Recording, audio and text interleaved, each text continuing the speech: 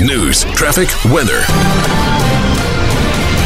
The Mighty 990 KWAM, the Mid-South's news and talk leader. Ben Dieter in the Mighty 990 24/7 News Center with a look at some of your top stories at this hour. Several House Republicans, including Tennessee Congressman Tim Burchett, are rejecting President Biden and House Speaker Kevin McCarthy's debt ceiling deal. You know, we talked about making some major cuts, and it cut billions, and we needed trillions cut, actually.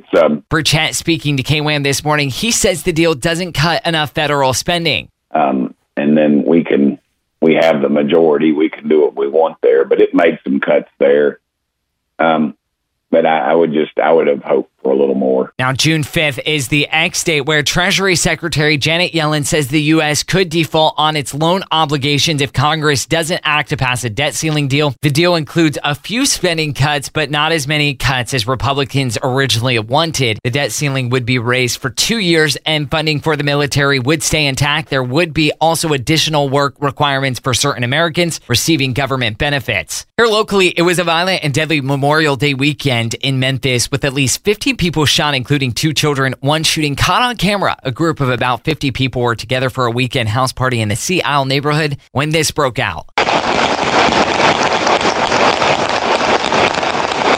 The violence happening despite a collaborative summer safety plan which aims to cut down on violent crime across the city.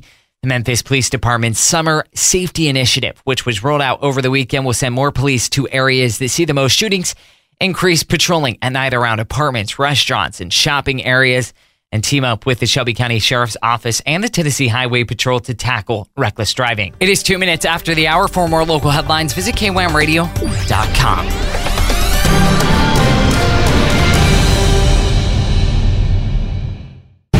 The top local news every hour from the Mighty 990 newsroom and all the time at mighty990.com. And parents of third graders who face being held back for not meeting the reading proficiency on their TCAPs can request an appeal starting today. This comes after over 60% of third graders across the state failed to pass the reading portion of the test. The Tennessee Department of Education says parents can make that appeal through an online process. You can find out more at tn.gov/education. In other news, the Orpheum Theater announced the award recipients of the 14th Annual Orpheum High School Musical Theater Awards. Students from 47 different schools across the Mid-South met Thursday to celebrate the hard work on and off the stage. Well, in sports, the Showboats scored a 4th straight win with a nail-biting victory over the Houston Gamblers on Saturday. The Showboats now sit at second in the USFL South Division at 4-3. Also at kwamradio.com, Red the Watermelon Man died over the weekend after he was shot by a couple of thieves 2 weeks ago. Red was selling watermelons out of the back of his pickup truck at a Memphis intersection when 2 men pulled up and shot him. Those suspects are still at large. And Florida Governor and 2024 Republican presidential candidate Ron DeSantis is kickstarting a campaign swing this week, coming off the heels of a bumpy campaign announcement. Political correspondent Jonathan Carl has more. It's the beginning of a 4-day swing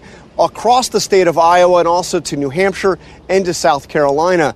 The DeSantis campaign announcement last week was plagued with technical difficulties as he tried to announce with an event on Twitter with Elon Musk. But the DeSantis team claims that despite those difficulties, they raised more than $8 million on the first day alone. DeSantis has clapped back against his rival, former President Trump, during some recent interviews.